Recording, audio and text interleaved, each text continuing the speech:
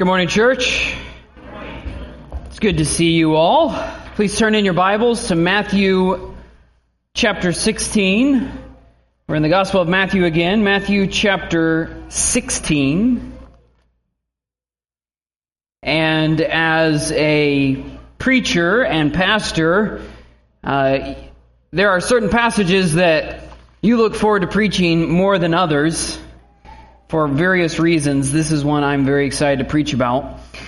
Today we are looking at what is the key turning point in Matthew's Gospel. In his commentary, I can't speak this morning. First service just wore me out. Grant Osborne, there we go. Commentator Grant Osborne observed the following: the entire narrative thus far has prepared for this climactic moment.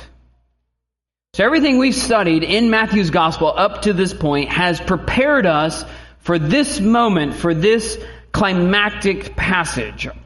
So our sermon title is Christ and His Church. Christ and His Church.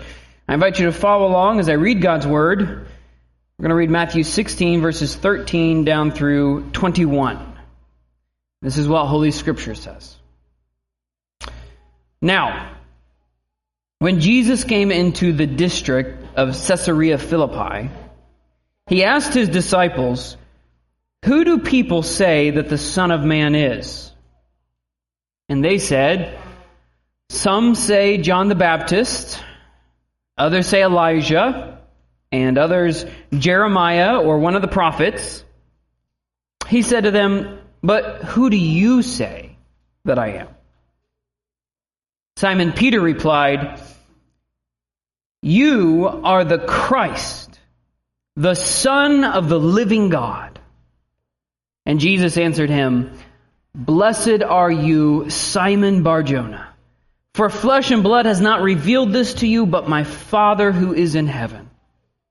And I tell you, you are Peter, and on this rock I will build my church, and the gates of hell shall not prevail against it.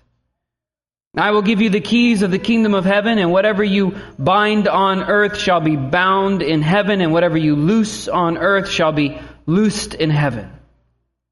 And then he strictly charged the disciples to tell no one that he was the Christ. From that time, Jesus began to show his disciples that he must go to Jerusalem and suffer many things from the elders and chief priests and scribes, and be killed, and on the third day be raised. This is the Word of God, and it is eternally true. I invite you to join me in prayer now. Father, we come before you in your Word, knowing, as we've already sung this morning, your desire is to bless your people today. If even earthly fathers know how to give good gifts to their children, how much more will our Father in heaven give good gifts to His? So we ask you, Father, now for the good gift of seeing Jesus Christ in your Word. Open our eyes that we may see. Open our ears that we may hear. Open our hearts that we might receive. God, we want to behold wondrous things in your Word today. So we ask this in Jesus' name. Amen. This last February, I was shopping in a grocery store, and while I was in line, I noticed the cover of Time magazine featured a painting of Jesus with his name across the top, and then this question in bold: "Who do you say that I am?" Taken right out of our text here today. The line in the grocery store was a rather long and slow-moving line, and so I had time to peruse the article while I waited. And the stories in it surveyed Jesus' life and contemplated his teachings and examined his ministry, and all throughout there were these interviews with scholars and theologians and religious figures asking them, "Who do you say that Jesus is?" And this really is the most important question that anyone in this world has to consider. Who do you say that Jesus is? It's the most important question, and it's really been the key question all along throughout Matthew's gospel. People in the crowds wondering, who is this man? People in positions of great authority asking the question and sometimes speculating about who he might be. People are wondering. People are inquiring. This has been the key question all along in Matthew's gospel. Who is Jesus? It's the key question of our text, and it's still a relevant and the most important question in our day. Who is he? So, we want to begin this morning working our way through this text by answering that question. We're going to answer two questions as we work through our study today, but the first one is, who is Jesus? Who is Jesus? Well, Matthew begins in verse 13 telling us where Jesus has taken his disciples. They have gone to the district of Caesarea Philippi. If you were to look on a map, this is about 25 miles north of where they have been. So if you're following along the last few weeks, this is further up into Gentile territory. And the really interesting thing to know about this, because I know most of you are not taking out your maps and trying to figure out where Caesarea Philippi is, but the really interesting thing to know about this is Jesus has actually taken his disciples to the northern border of the historic Promised Land. So it's Gentile territory now in Jesus' day, but it was originally territory given by God to his people. So this is where the Promised Land meets the rest of the world. This is where Israel meets paganism. This is where the world of the Jew meets the world of the Gentile. This is the nexus of humanity as the Bible views it, the Jew and the Gentile. This is where the Jew and the rest of the world come together, and it's right on the cusp of the Promised Land, right on its boundary to the rest of the world, laying open before Jesus, that he gathers the disciples around and he says, who do people say that I am? And the disciples answer, giving him the popular opinions of the day. They're all distorted views of Jesus and distorted views of Scripture. Some say he was John the Baptist, back from the dead. Others say he was Elijah. Some thought he was Jeremiah or one of the other prophets. The people, the crowds, had a distorted view of who Jesus truly was. Basically, some thought he was a great man. Others that he was a moral teacher. Maybe even a prophet. But what wasn't hitting the polls was he was a Savior. And if you read through Acts and the New Testament letters, this is what the church continued to wrestle with all through its beginning. Distorted views of Jesus. In fact, if you want to get a heavy dose of it, 1 John is an excellent epistle. Besides encouraging what true faith looks like, John is continually battling distorted views of Jesus. Distorted views of Jesus was already what they were confronting. And this is why the Bible has some of the ancient creeds, and there were ancient creeds developed outside of the Bible as well, because we needed to protect the nature and identity of Jesus. It was so crucial. We find one of them in 1 Timothy 3:16. Paul writes, "Great indeed, we confess, is the mystery of godliness. He, being Jesus, was manifested in the flesh, vindicated by the Spirit, seen by angels, proclaimed among the nations, believed on in the world, taken up in glory." Confessions of who Jesus is, because the natural man has a distorted view of Jesus. Now, here's something that you need to understand. I think that's something that's helpful for us to understand. We know the great enemy of Christ, the great enemy of the church, is Satan. And Satan does not usually avoid the Bible in his attacks.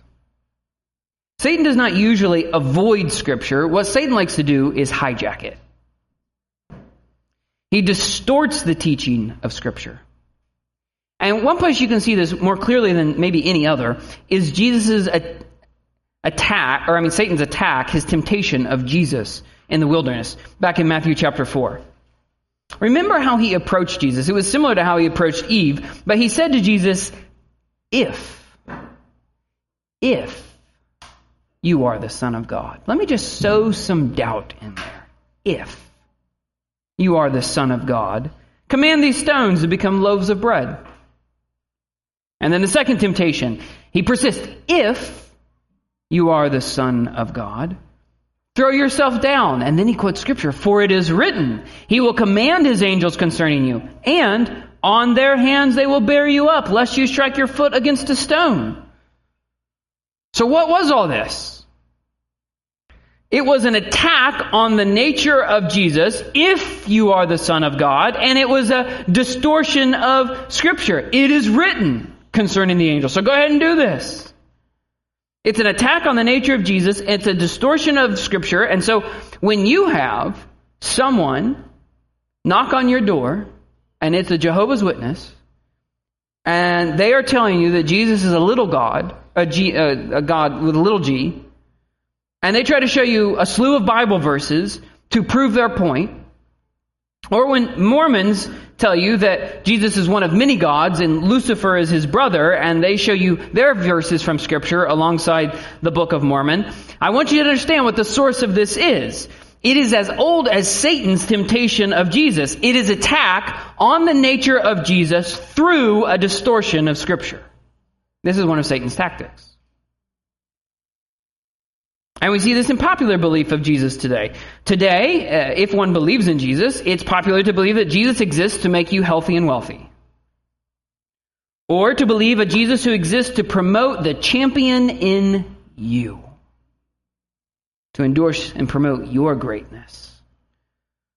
There are those who believe in Jesus the life coach, or Jesus the moral teacher, or Jesus the accept everyone as they are.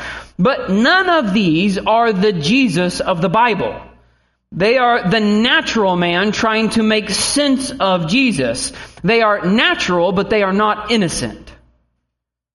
And if any of these are your view of Jesus, then the most loving thing I can do for you, the most loving thing I can tell you, is that you do not believe in the Jesus of the Bible. And you may confess to be a Christian, but you are not a Christian. You may think you are going to heaven, but you do not believe in the true Christ. And so your sin is still taking you to hell. What has happened is you have believed in what the Bible calls a doctrine of the demons. Surely you didn't mean to do that, but you have been fooled by Satan. We see warning of this in 1 Timothy 4, verse 1.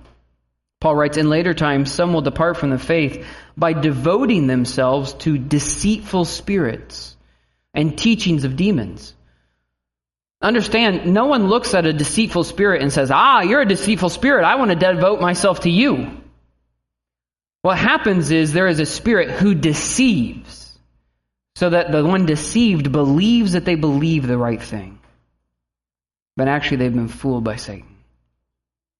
2 Corinthians 11 verse 3 says, but I am afraid that as the serpent deceived Eve by his cunning, your thoughts will be led astray from a sincere and pure devotion to Christ. We have an enemy who is cunning and is out to lead you astray through deceit. The most important question the world has to answer is, who is Jesus? And the Bible teaches that there is only one right answer, only one true answer, only one saving answer, and it's the answer Peter gives, verses 15 through 17 in our text. Jesus said to them, but who do you say that I am? And Simon Peter replied, you are the Christ, the Son of the living God. And Jesus answered him, blessed are you, Simon Bar-Jonah, for flesh and blood has not revealed this to you, but my Father who is in heaven. Who is Jesus? Jesus is the Christ. Jesus is the Savior. He is the Son of the living God. True God from true God, as the Nicene Creed says. And the question is, do you believe this? It doesn't matter if you grew up in a Christian home. It doesn't matter if you go to church. It doesn't matter if you were baptized as a child or made some decision at camp when you were a kid. None of that makes you a Christian. The only thing that matters is what you believe about Jesus today. Is He your Savior? Do you need Him? Do you confess? Otherwise, your sin would drag you to hell. would damn you to hell, would plunge you to hell. Is Jesus your Savior, and do you believe that He is Son of the living God, Lord of your life? What do you say about Jesus? I was talking with one of my littler kids earlier this week, and he was professing faith in Christ. And I said, buddy, that is great. I'm so awesome. I'm so glad that you believe in Jesus. But listen, if you believe He is Christ, then you believe He is God. And if He is God, then you want to obey Him. Do you want to obey Him? Do you want to obey Him?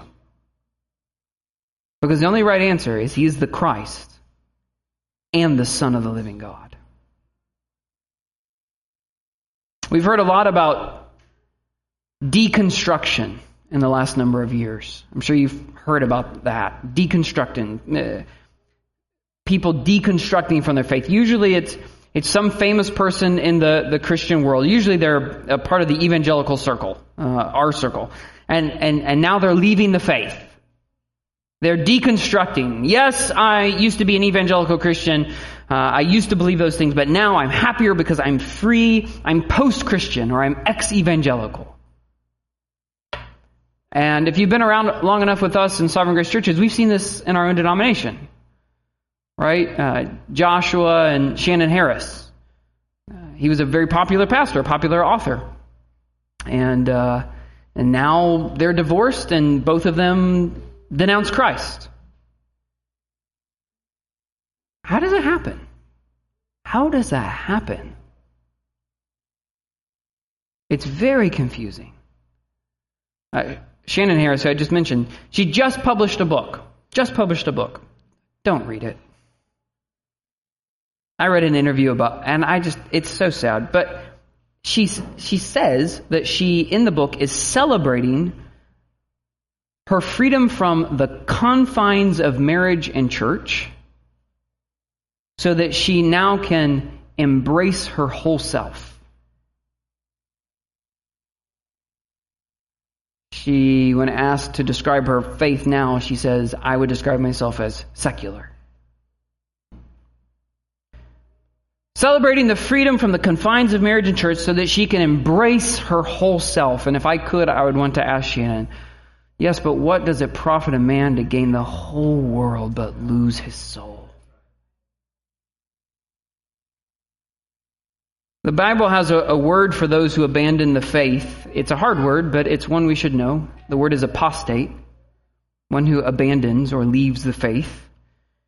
And the Bible says that they leave us the way that they do because they were in fact never of us. A very helpful verse is 1 John 2, verse 19. 1 John 2:19. John writes, they went out from us, but they were not of us. For if they had been of us, they would have continued with us. But they went out, and I want you to notice this part, but they went out that it might become plain that they all, there it is, are not of us. So a deconstruction, as a post-Christian ex-evangelical, what you're seeing there, cutting through all the fog and confusion of it, what you're seeing there is a revelation. Becoming plain that they are not of us. How does deconstruction happen? It happens because people are confessing something they don't believe. Their confession is sound, but they are not sound. The words are right, but they are not right. They know the truth, but they don't believe the truth. Friends, never forget, when Jesus asked the question in our passage, but who do you say that I am? Never forget there was a Judas among them. Handpicked by Jesus and discipled by Jesus. He was identified with them, and he was trusted by them, treasurer of the disciples. Listen, at the Last Supper when Jesus said, I tell you, one of you will betray me, it's not like all the eyes went to Judas. They had no idea. They had no clue. In fact, some of them were humble enough to say, It's not me, is it, Lord? It's not me, is it? So again, I want to ask you, everyone in this room, who do you say Jesus is? This is the most important question you will ever have to answer. I heard someone say that they were a Christian, talking about reading their Bible. They said, I'm cramming for the final. And I said, there's only one question on that final, and the answer is right here. Who do you say Jesus is?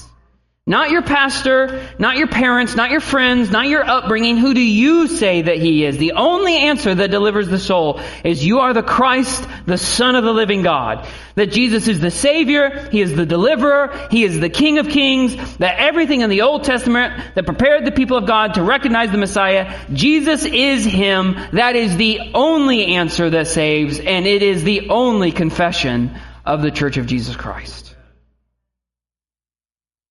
That's question and answer number one. Question number two then this morning we want to wrestle with is, what is the church? What is the church?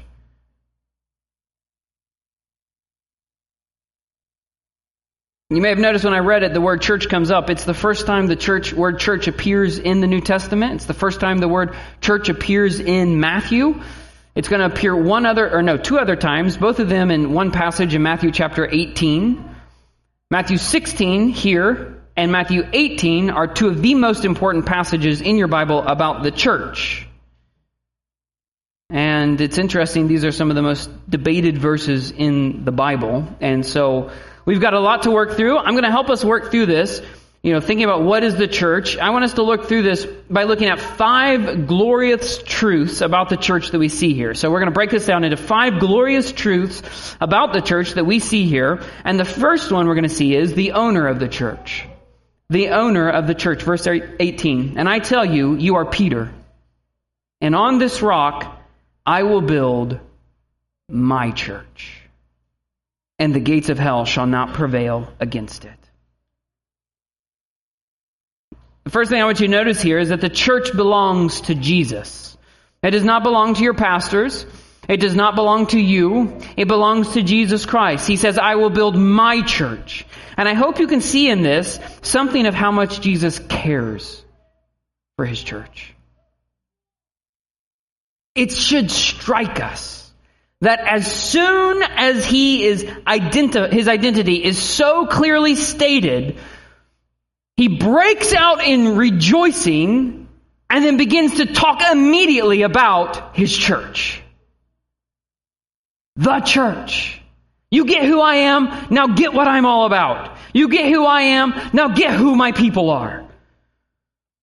He calls it my church. We are His church. Ephesians 5 and Revelation says that we are the bride of Christ. In Acts 20, Paul refers to the church as that which was obtained by the very blood of Jesus Christ. We are blood-bought. Friends, the church is very dear to Jesus. It is His church. And here's the touch point for us. If you love Jesus, the church will be very dear to you. If you love Jesus, the church will be very dear to you. No sermon these days, at least in the recent streak I've been, would be complete without a Spurgeon quote. So I have one of my favorite Spurgeon quotes for you. He exhorts, give yourself to the church. You that are members of the church have not found it perfect, and I hope that you feel almost glad that you have not. If I had never joined a church till I had found one that was perfect, I would never have joined one at all. And the moment I did join it, if I had found one, I should have spoiled it, for it would not have been a perfect church after I had become a member of it. Still, imperfect as it is the dearest place on earth. All who have first given themselves to the Lord should, as speedily as possible, also give themselves to the Lord's people. Friends, it's very simple theology here. If Christ is the center of your life, if you love Jesus, then you will love what Jesus loves. If you love Jesus, you will love what Jesus loves. and you will lay your life down for what Jesus has laid his life down for. The church is his precious bride, and imperfect as it is, as Mr. Spurgeon observes, the more you commit yourself to it, the more it really does become the dearest place on earth. And I want to commend you all, as Bert testified, so many of you are in community groups, involved, engaged. I commend you for making the Church of Christ a priority in your life. And I just want to commend William and Abigail, this is their last Sunday with us, and so this is their send-off, and what a great sermon to preach for a send-off, the Christ and his church. For those of you who don't know William and Abigail, they have been here while William was clerking for a judge nearby, and have gone through many trials as they have. But they came here and threw themselves into the life of this church, knowing that they'd only be here for a year. But they gave themselves to Christ and his bride. And so, well done. We commend you guys for that. Thank you for your example. We're going to miss you. We're praying for your blessings. And we are praying that means you'll be back.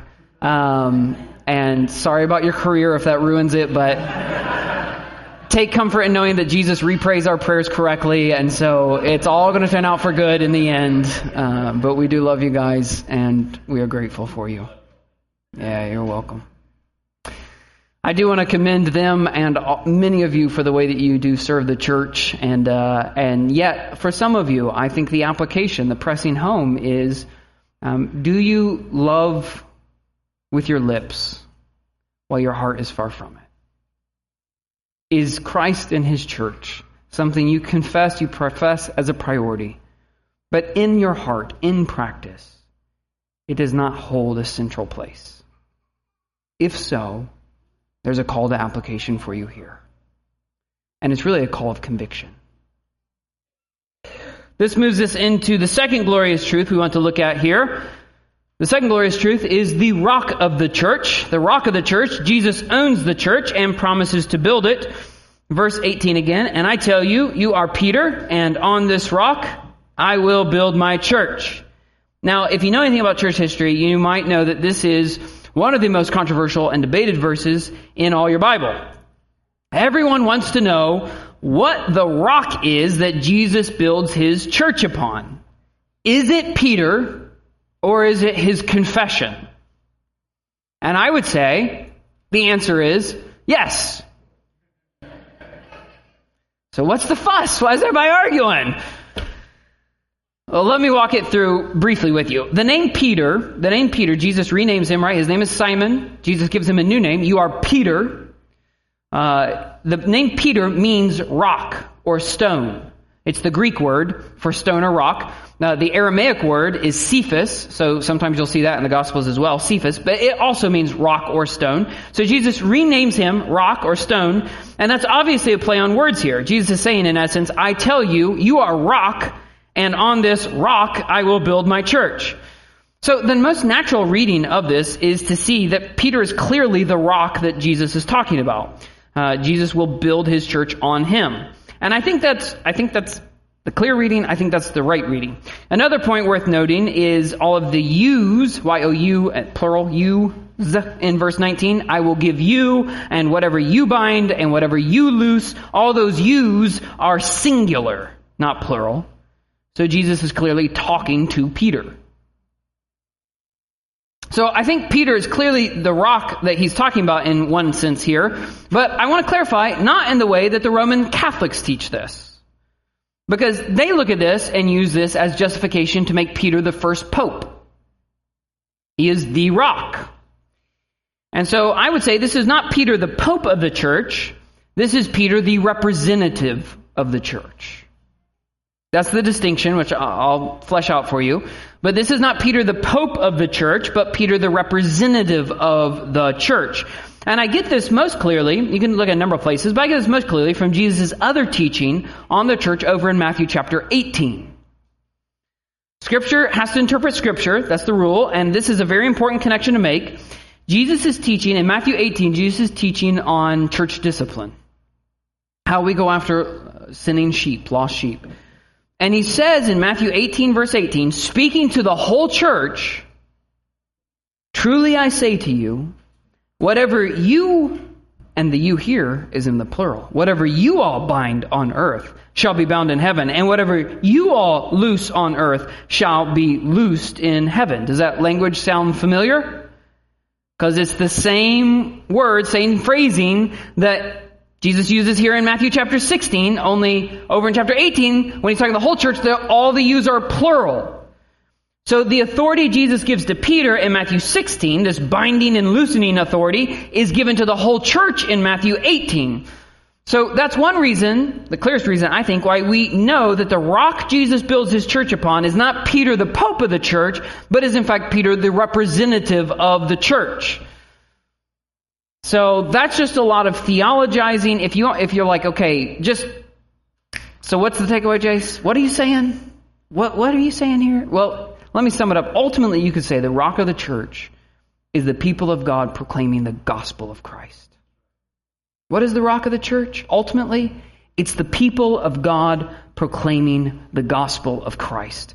And that's not to take away the uniqueness of Peter. A lot of Protestants have tried to pull back from this passage because of what Roman Catholics have made of this passage. And so in doing that, they've tried to make up all these different things. No, we can just go as far as Scripture goes. Peter played a unique role in preaching of or laying that early foundation. If you read Acts, Jesus says what? You will be my witnesses where? To Jerusalem, Samaria, Judea, and ends of the world. And when you go through Acts, Peter is the first to preach in Jerusalem the gospel. He is the first to preach to the Samaritans the gospel in Acts chapter 8. And he is the first to preach to the Gentiles, Cornelius' house, in Acts chapter 10. So God uses him to uniquely establish the foundation. But it's not just him. We should be encouraged. It's everyone who faithfully proclaims that same gospel. I agree with Martin Luther when he famously quipped, "All who agree with the confession of Peter are Peters themselves, setting a sure foundation."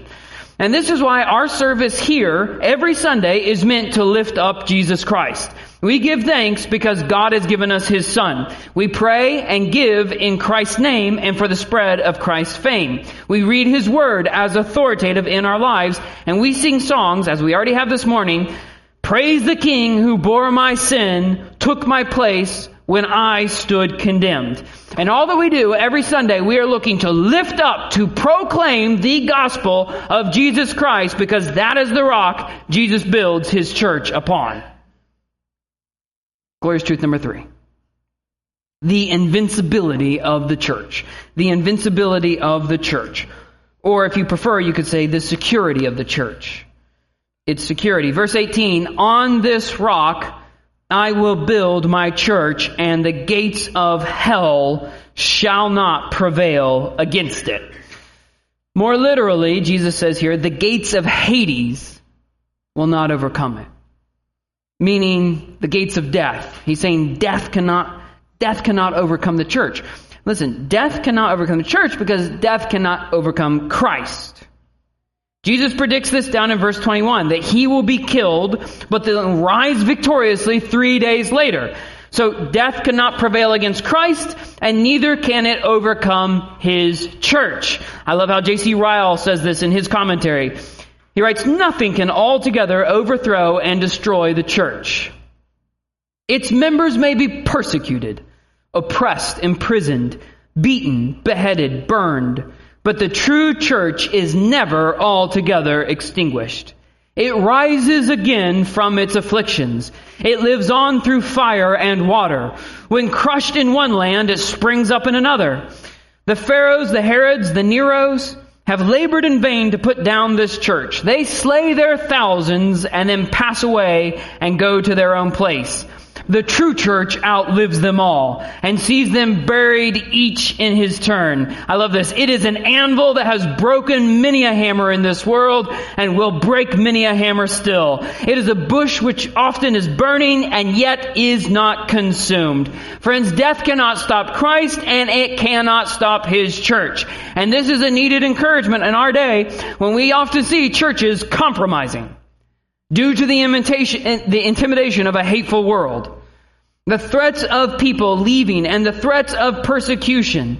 But this passage imparts a mighty courage to our souls that we are a part of something that cannot be overcome. And it doesn't mean this church can't be in some way, locally, but God's church will never be ultimately. You might one day, we could say to this world, shut these doors, but you cannot shut the door on the Lord's people.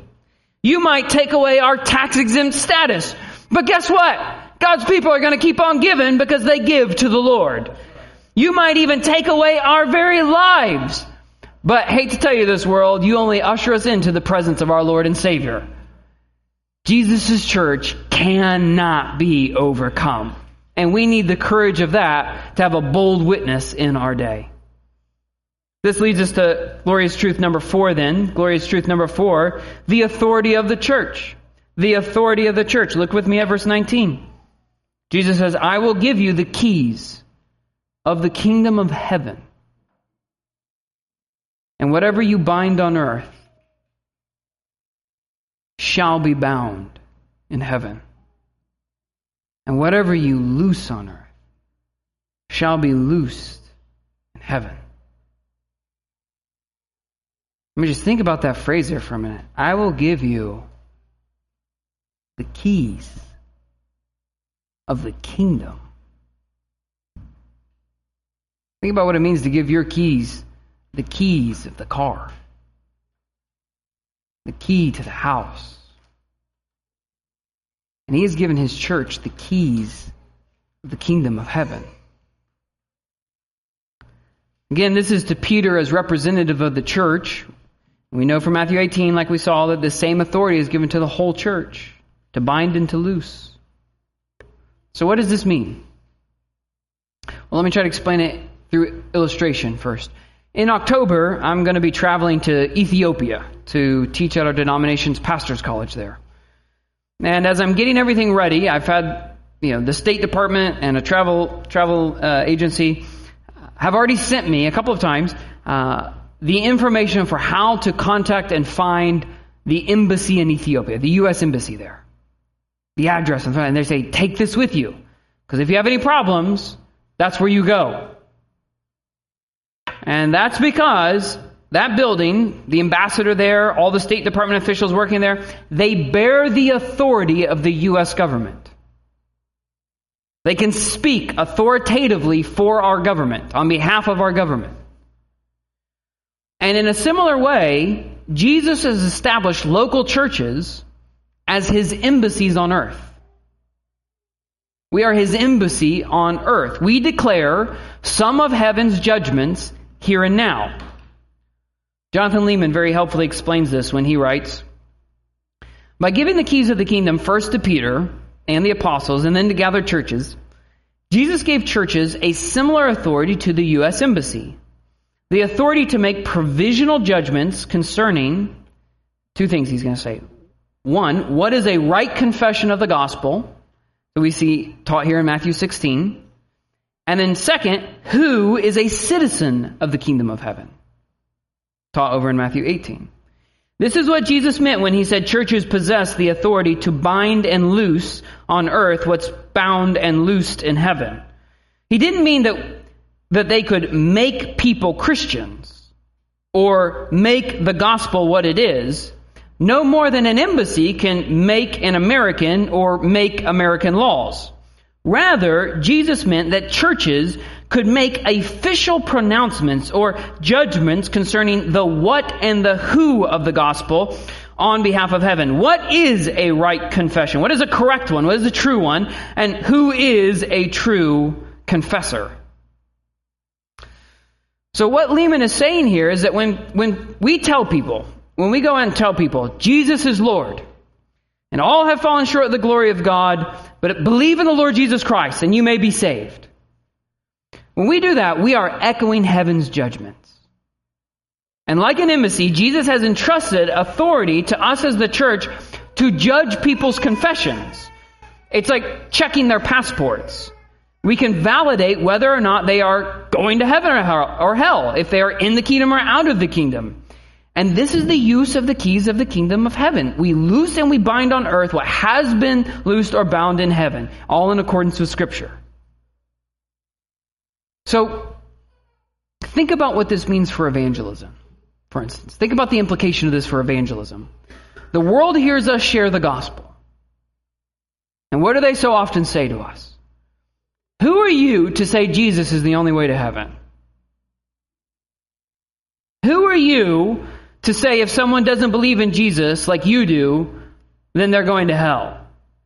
Who are you to say what you believe about God is any more real or authoritative than what I believe about God? Who are you to say these things? What's our answer? It's the King who said it. It's the King who said it. We're only speaking on His behalf, on His authority. All we're doing is making use of the keys of His kingdom. The King is speaking. And as long as we agree with what He has said and adhere to what He has said, then we are speaking with kingdom authority. Or think about church membership and the implications for that. Think about that. On what authority can we say to some, you are welcome in to the Church of Jesus Christ, but not you yet? No offense against this side of the room. We can switch it. Think about on what authority can we say, you're allowed to enter into the church, but not you yet? We judge your profession not true. Not sincere yet. By what authority can we do that? Well, it's not authority that comes from in and of ourselves, but it is authority that belongs to the King of the kingdom. And He has entrusted the keys of His kingdom to the church. This is a part of the mission of the church. This is a part of why local churches exist and why we're not all just doing ministry by ourselves or out there and about. We are supposed to be connected to the embassy of heaven, where examinations and judgments are made on people's confessions of faith. And this is why you can never divorce evangelism from church membership or parachurch ministries from church ministry, because Matthew 16 and Matthew 18 and Matthew 28 are all intricately linked. This is the mission of making disciples. And this brings us to fifth glorious truth, and we'll close with this. This is our last one. The fifth one is the message of the church. The message of the church. Verse 20, then He strictly charged the disciples to tell no one that He was the Christ. Now, if you're objectively reading this, you're thinking, well, that's kind of strange. Like, Peter just confessed the truth, and Jesus got all excited about it. Blessed are you, Simon Bar-Jonah. I'm going to build my church on this rock. Gates of hell cannot prevail against it. Don't tell anybody. You had to imagine the disciples were like, yes. Wait, what? Don't tell anybody? We just gave this great commission and now you're silencing us? Why? Why would Jesus praise Peter's profession, but then turn around and immediately prohibit its proclamation? The cause for this was the widespread misunderstanding of the Messiah. Most Jewish people were not looking for a Messiah like Jesus. Some thought of the Messiah in political terms. Others thought of the Messiah in military terms. They all thought that the kingdom would be immediate on earth now. But what almost no one thought of was a Messiah in substitutionary terms. They were not looking for a Messiah that would save them by dying for them. They didn't envision a Messiah that would be rejected by the religious leaders, who would be crucified and cursed on their behalf. They were not thinking of a Messiah that would be truly divine and truly human, and then who would offer Himself up as the sin sacrifice, the Lamb for His people. They didn't envision a resurrection and ascension. They weren't thinking about all these things. This is why exactly after this, in verse 21, we read, from that time, Jesus began to show His disciples that He must go to Jerusalem and suffer many things from the elders and chief priests and scribes and be killed, and on the third day be raised. And what's the great confessor Peter do immediately after that? He says, by no means. He can't comprehend it. He doesn't even understand the true nature of the Messiah yet. We'll study Jesus' substitutionary suffering more next week and the call to follow Him in it. But the reason for this provisional gag order in verse 20 is this: the public proclamation had to be postponed until after Jesus' death and resurrection, lest there be a misunderstanding about the true character of the Messiahship. There were certain things that had to happen first so that they could point back and say, what you have seen, let us explain it to you. So what Jesus was doing here was he was very wisely protecting the proclamation of his identity. And I think there's application for us to consider here for ourselves. I wonder if we are just as careful to protect the proclamation of the true identity of Christ. Or do we sometimes leave the impression that our mission is political? Or do we sometimes leave the impression that it's behavioral? You know, what the world really needs, we wouldn't say this, but we would leave the impression by our excitement, our passion. That impression, it really seems like what you think the world really needs are some more Christian politicians to make everything right again. Or what we really need are the renewal of Christian morals.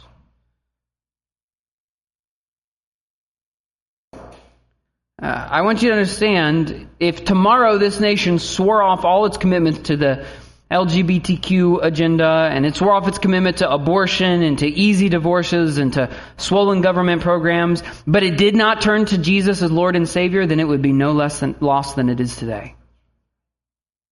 It would be no less lost than it is today. Do we leave the impression that our primary concerns are temporal concerns?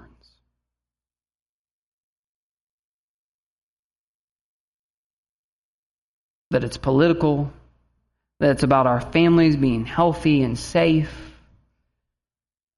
With our kids, are we clear that Christianity is not about them being good little boys and girls, but that they have a sin problem, just like mom and dad, and Jesus is our only hope of salvation? Are we clear in the way that we declare Jesus? That he builds his church only through salvation, only through transformation, only through regeneration. Only those who can testify, I once was lost, but now I'm found. Once was blind, but now I see. Amazing grace. And this only comes about through the proclamation of a substitutionary Savior, a suffering Messiah who died for our sins to make us alive to God. Friends, may the world see that the message we are most passionate about is not political, it is not cultural, it is not familial, it is not behavioral, but it is Jesus Christ and Him crucified. For the word of the cross is folly to those who are perishing, but to us who are being saved, it is the power of God. So may God help us proclaim Jesus Christ and Him crucified. All right, let's pray. Father in heaven, that is the proclamation of your church, that Jesus Christ is the Savior through substitutionary life and death. And He is the Son of the living God, Lord of our lives. Lord, this is the great truth over our life, and it orders all of our life. And so, God, I pray that through your word today, we have been recalibrated, that, Lord, some of us needed to be tuned up to this passage and convictions in line with it. So I pray that you're doing that today in the renewing of the mind, God. May it be done under no condemnation, but under the grace that comes through Jesus Christ. And Lord, for those who are here today, and maybe they've heard Jesus Christ preached 1,000 times. But today was really the first time. God, I pray that they would cast all their faith on you, Jesus, and they would hear something of you, Christ, saying over them, Flesh and blood has not revealed this to you, but my Father in heaven. That's what it's all about. And we pray all this in Jesus' name. Amen. Amen.